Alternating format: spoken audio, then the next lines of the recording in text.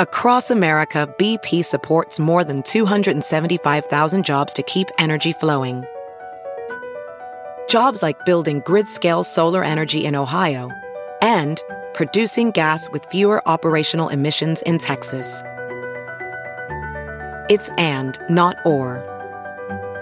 See what doing both means for energy nationwide at bp.com/investing in America. Ophthalmologist Dr. Strauss has seen firsthand how the metaverse is helping surgeons practice the procedures to treat cataracts.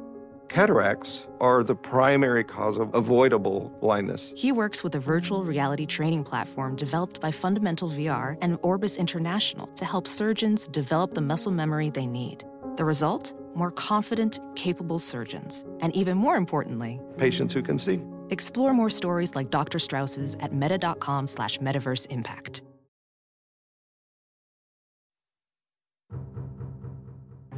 He never learned how to do instrument flying. That was an act of recklessness to some degree. John Kennedy had broken his ankle and had had the cast removed the day before, but he was still on crutches. And if you've ever broken an ankle, that's going to hurt for years. But it's going to be very, very painful the day that they take the cast off. And when you're flying a plane like his, and it's on the ground, you have to steer with pedals, and you have to operate those pedals with your feet. And it would have been very, very painful and inconvenient for him to do that. Welcome to episode 9 of Fatal Voyage, The Death of JFK Jr. I'm your host, ex-homicide cop Colin McLaren. Over the last few episodes, our investigation into the plane crash that took the life of John Jr. has led us down some very dark paths. Our estimates are she was responsible for anywhere from 50 or 100 homicide murders throughout the world. Now we're returning to New York City, where Jr. would fall back into his own unique groove, his way of living. Amazingly, he seemed undeterred by the insidious plans of the drug cartel.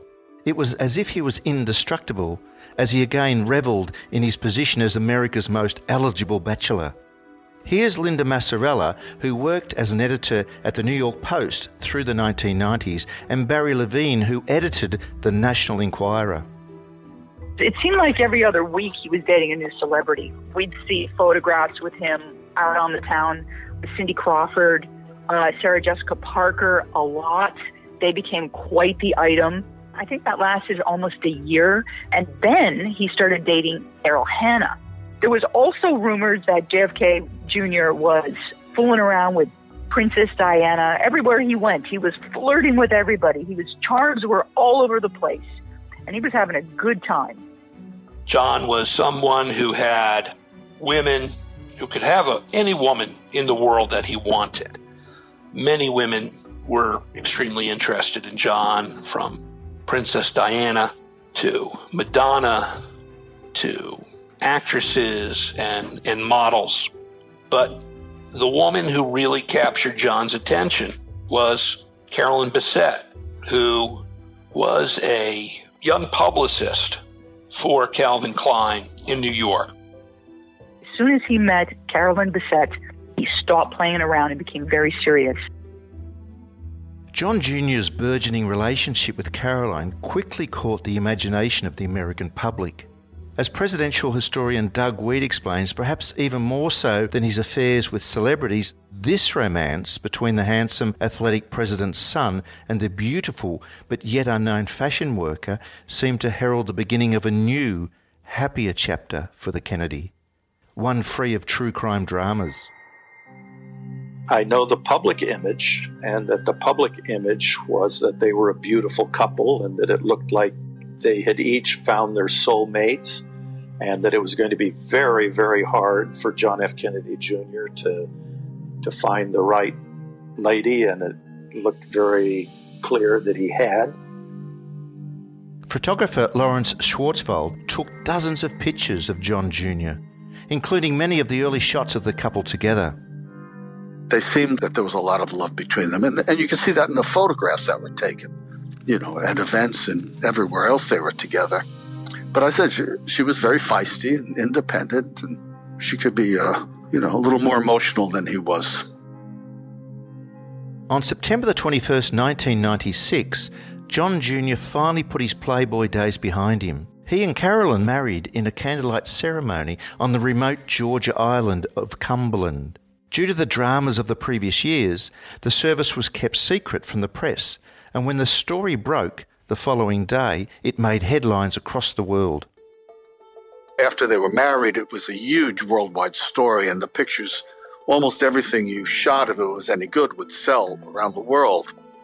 And that was a little difficult for him. He kind of lost his privacy down there, and Carolyn, his wife, really had a difficult time with it.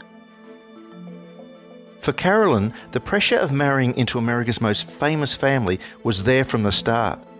And with that pressure came the knowledge that, as we saw in the past episodes, John was always going to be a target. Here's reporter Andy Tillett. JFK Jr. had always made a point of showing how unafraid he was of any potential threats to his life, almost to the point of behaving in a deliberately reckless manner a lot of the time. But Carolyn was a different matter. She was basically just an ordinary young woman. She had not been brought up with security protection or an uncle who could pull strings with the FBI, and she had certainly never been followed around by hordes of aggressive paparazzi in the way that John had. It was an awful lot for her to take. Barry Levine also says that for Carolyn, marrying John Jr. was a bigger decision and a greater dilemma than it may have seemed. John knew that Carolyn was going to be the one. Carolyn, of course, was in love with John, but at the same time was so fearful about marrying into, basically marrying the Prince of Camelot, that she had long discussions with her sisters, her mom, over whether or not she could handle the pressure that would come along with being the wife of JFK Jr. And it really tore at her because this was a woman who absolutely loved John, but at the same time knew the dangers that would come along with marrying a Kennedy. Not any Kennedy from the extended Kennedy family, but JFK Jr., the son of the slain president. But at the end of the day, Carolyn Bessette's heart won out, and she gave in to John, and the two were married in what turned out to be a private ceremony on a small island off the East Coast that John took particular pride in terms of escaping the paparazzi. The paparazzi, of course, had followed John since he was a little boy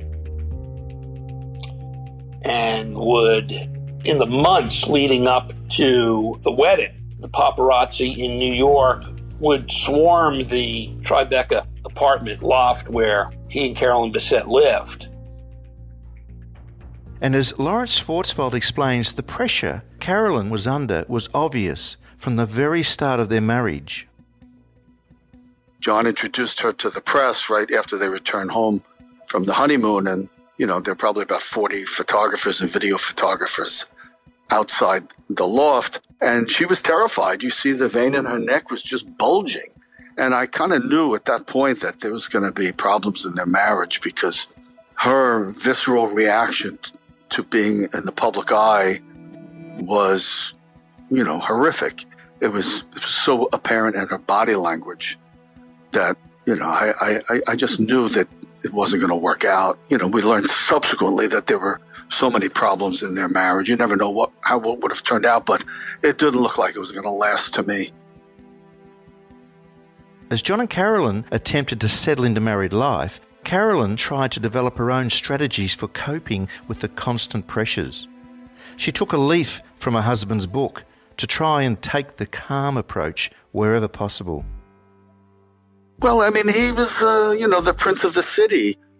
People really liked him. He engaged with people, regular folks. Carolyn was much more, an introvert in public. She didn't want to engage or even make chit-chat with photographers, and except once she did pose for me, which was shocking. Time magazine was looking for a cover story So I saw her and I spoke to her, and she posed for me, and it became worldwide news. Time didn't use my photo, but, I did an interview with CBS. They ran the pictures, and she was very lovely when she was like that. But there were some real crappy, disgusting photographers who would bother them and, made her life very difficult and his difficult. But he was a tough guy, and, it would roll off his shoulders more easily, where Carolyn was just, I don't know if she would ever have adjusted to it. I think they would have eventually moved out of the city, as they were rumored to have, moving to Connecticut or someplace, which would have been better. But, John, I think, loved the city.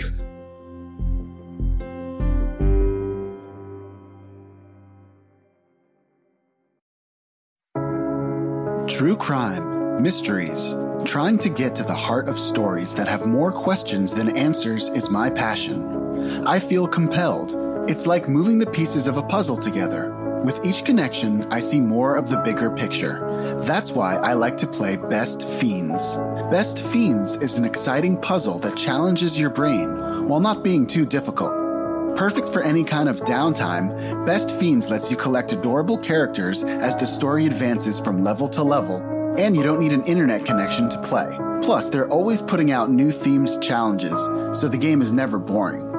I find myself playing Best Fiends whenever I have downtime. With over 100 million downloads, I'm clearly not the only one who's obsessed. As more of my family and friends have started playing, we've gotten into some pretty friendly competitions surrounding our progress in the game, and I'm determined to come out on top. I love that it's a fun reason to keep our text chains going while we're social distancing too. Start playing today. Best Fiends has thousands of levels already, with new levels, events, and characters added every month. It's hours of fun right at your fingertips. And you can even play online. With over 100 million downloads and tons of 5-star reviews, Best Fiends is a must-play. Download Best Fiends free on the Apple App Store or Google Play. That's friends without the R, Best Fiends.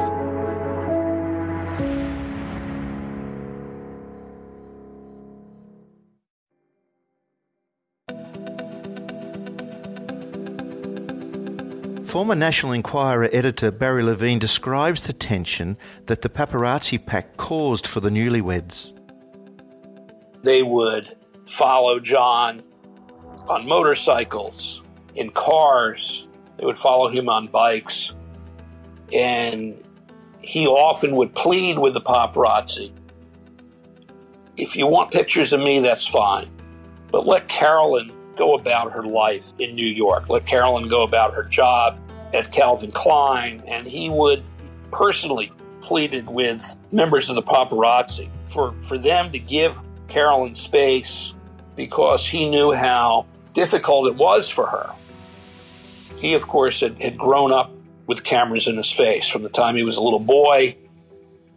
All of his romances, playing Frisbee in Central Park with Daryl Hannah, going on dates to fancy restaurants in New York.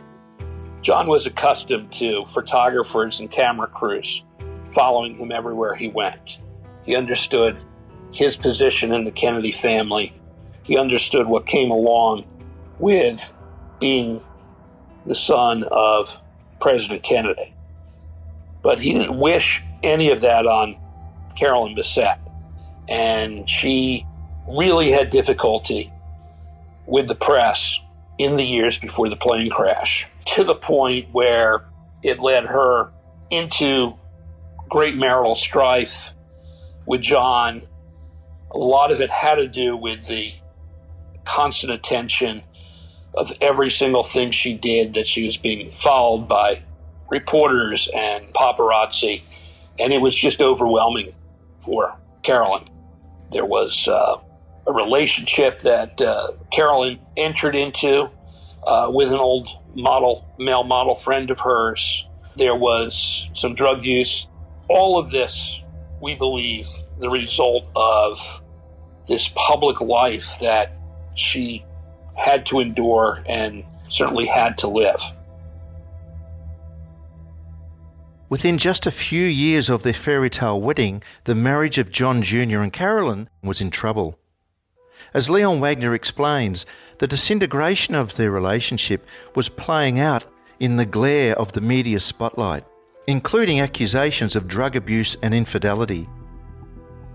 They were fighting all the time, and they fought in public for reasons best known to themselves. He was having these roaring, shouting matches with his wife.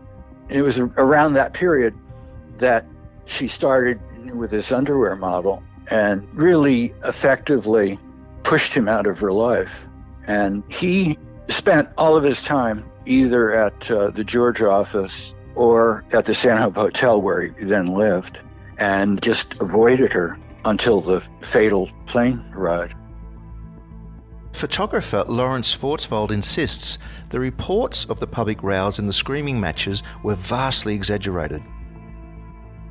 No, I've never seen John and Carolyn engage in any kind of argument or noticed any friction between them. They were always, seemed very comfortable with one another, sometimes more affectionate than others in the times that I did see them together. But no, I never could infer any problems in their relationship from what I witnessed. At the same time, George, the magazine John Jr. had launched amidst a huge fanfare of pomp and publicity years earlier, was also suffering from declining advertising sales and a falling readership. Here's Andy Tillett. George magazine really was JFK Jr.'s baby. It was a project he felt passionately about, and at first it was a huge success because, let's not pretend here, the magazine was basically a print embodiment of John himself. It was politics as an extension of celebrity, and celebrities as a branch of politics. I mean, that's him, right? That's the Kennedys, the political celebrities, the celebrity politicians. And then, after a year or two, the shine kind of wore off. The gimmick wore thin. Plus, the internet really started to kick in, the whole media landscape changed, and people just stopped buying any kind of magazines, George included. As Linda Massarella and Leon Wagner explained, the huge personal investment John Jr. had put into George meant he took the magazine's failings to heart. At that time with George, his mother was also in publishing.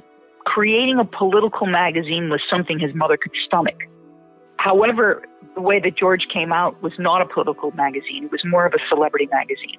So where, John's wanting badly to do celebrity things, so his one foray into doing a political and something straight ended up becoming Celebrity with Cindy Crawford on the cover.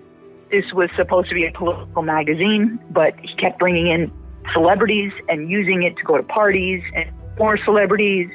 But that George magazine was definitely one of his mother's ideas as well, because his mother was in publishing and she was encouraging him, well, if you don't want to go into law, then you can go into media and you can go into politics. And this is your way into politics.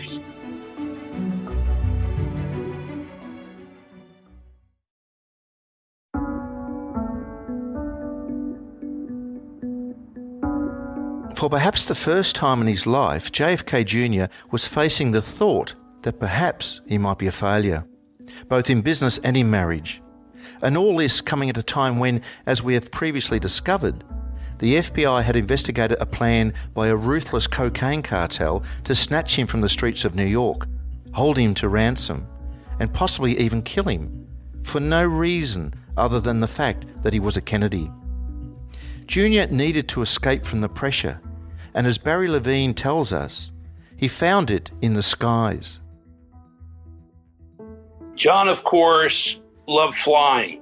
He would tell Carolyn, he would tell his friends that the only time he really ever felt at peace because of having such a public life, of being followed around by photographers, he felt at peace when he was flying in the air, when he was flying through the clouds.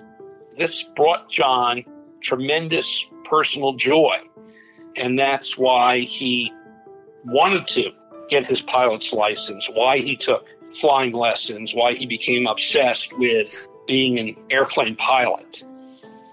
It wasn't so much to be able to shuttle himself from one location to the next, or not having to get on a commercial jet. It had nothing to do with that. It had to do with this inner peace that John felt when he was completely alone, when he was flying through the sky on a blue, perfect sunny day, that's where John felt at ease with his world. Everything was left behind, and it was just him at the controls of the plane, flying through the sky, flying through the clouds. John was the happiest when he was at the controls of his plane. John Jr. took flying lessons at the Flight Safety Academy in Vero Beach, Florida, and in April 1998, he received his private pilot license. A year later, he received his high-performance airplane and complex airplane endorsement, meaning he was licensed to fly planes that you see at small airfields, single or twin-engine Cessnas, Pipers and the like. But that did not mean he was a fully qualified pilot. JFK historian John Hankey and air crash investigator Richard Bender explain how Jr. was yet to be certified to fly at night by way of instrument only. He was working on getting his instrument license, and he had passed the written exam and he had passed the performance exam, and all he had to do in order to qualify for his license was to fly to log hours under the supervision of a flight instructor. I mean, he was licensed to and all that, but he didn't have an instrument rating. He was training to fly on instruments. Apparently, after talking to his instructor, he had an issue with remembering what instruments he should have been looking at. He didn't have his instruments scanned down.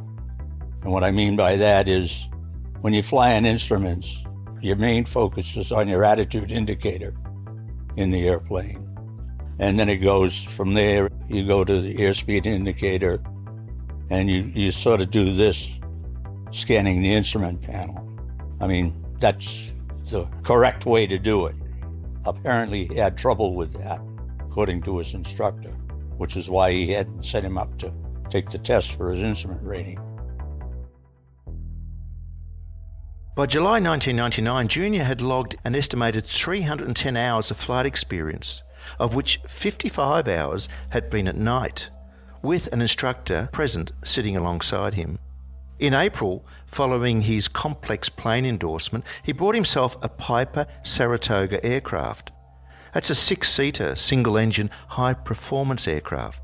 By the time of his final flight, he had flown a mere 36 hours in that aircraft, of which just 3 hours were without a certified flight instructor sitting beside him.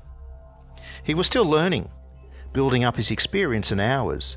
His fellow pilot, Kyle Bailey, who was also a regular at the same airport in New Jersey from which John Jr. flew. At the time, afterwards, it all came out that JFK had, for argument's sake, let's say a couple hundred hours.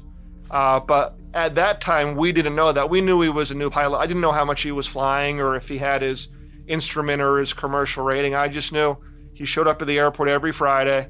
He was relatively a new pilot, and, I would talk to other people at the airport about, encounters with him. This was a single-engine airplane, so you didn't have as many gauges to look at, especially involving the engine functioning instruments, which is all part of the scan.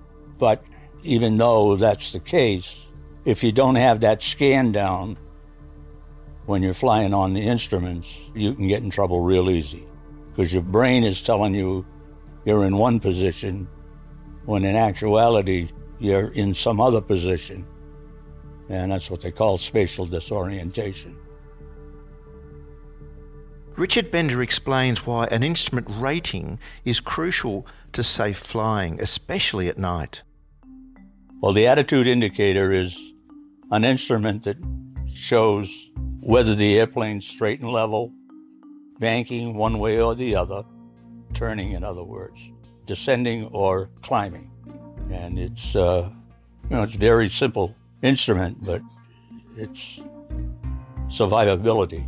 And one of the first things I learned about flying was you always want to make sure that thing's straight and level, unless you're coming in for a landing, or because it's so easy, especially in this area and in this kind of weather, that you can get into that hot, hazy, humid type of day or night. And when it gets dark, it usually brings fog. And again, you lose all reference to the ground. Well, see, the problem is, especially with what we call a VFR pilot, visual flight rules pilot, he doesn't have that knowledge to be able to focus on that and believe what it tells us. The biggest problem with pilots are, especially a VFR pilot, in instrument conditions, if he doesn't believe what the instruments are telling him, then he's got a real problem. If he doesn't believe it, he's going to follow what his body's telling him. And if his body is telling him he's straight and level, he's going to think he's straight and level. Because he sees it, even though he might see it on the attitude indicator, he's not believing that. It's hard to describe it, but, that's what happens. I've had it happen to me maybe once or twice in 30 years of flying, but it does happen. John Jr.'s Piper Saratoga was not the only means by which he escaped the stresses of a failing magazine and a failing marriage.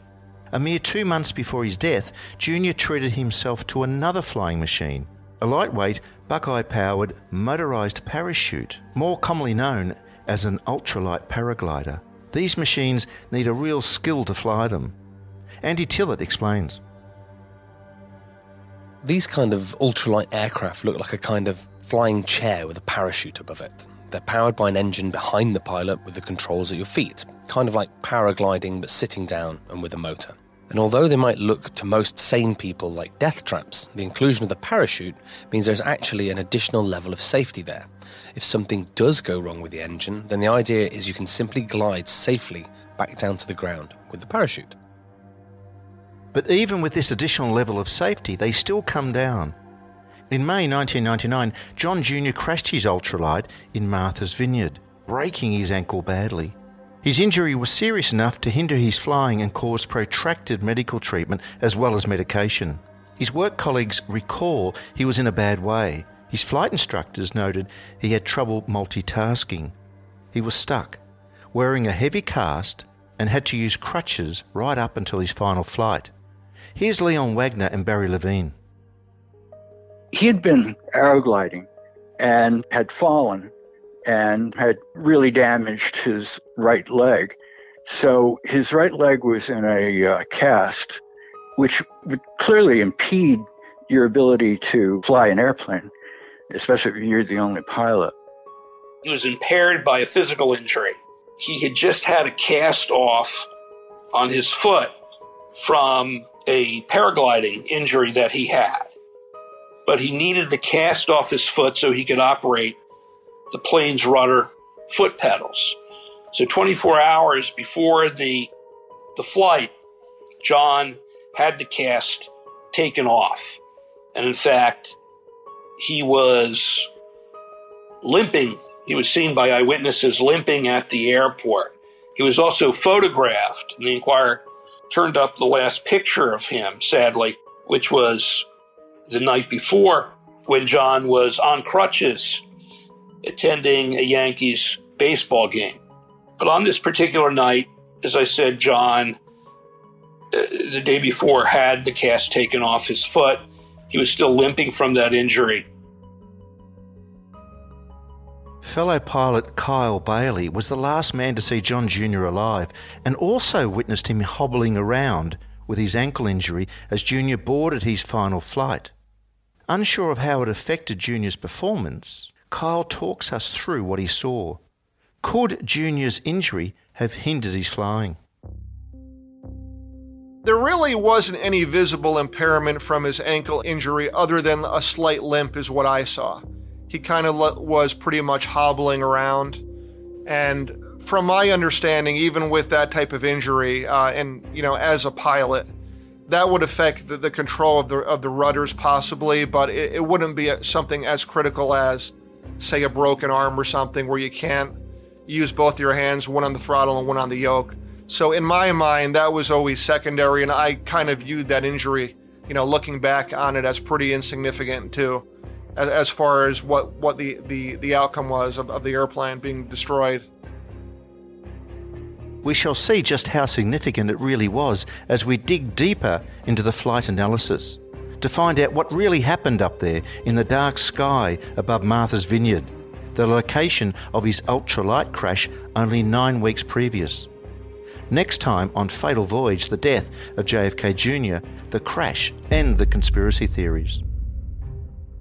It became a huge story. I would say it could only be equaled with the death of Princess Diana or a major tragedy. I can't think of anything as big as JFK Jr.'s plane crash. And of course, this absolutely terrorized the Kennedy family. It terrorized his sister, Caroline Kennedy, who just immediately began having flashbacks of their father's death. So was there a possible reason to take John F. Kennedy out? Yes, absolutely. The Death of JFK Jr. is hosted by myself, Colin McLaren. It's executive produced by Dylan Howard and Matt Sprouse and is a production of Broad and Water Studios and Endeavour Audio. Executive producers also include Tom Freestone, James Robertson and Andy Tillett, and the series is written by Dominic Utton. Reporting by Douglas Montero, the series is mixed and engineered by Sean Kravitz and Sam Adder. There is so much more to this story and you don't want to miss anything, I can assure you. Make sure you subscribe to Fatal Voyage, the Death of JFK Jr. wherever you get your podcasts.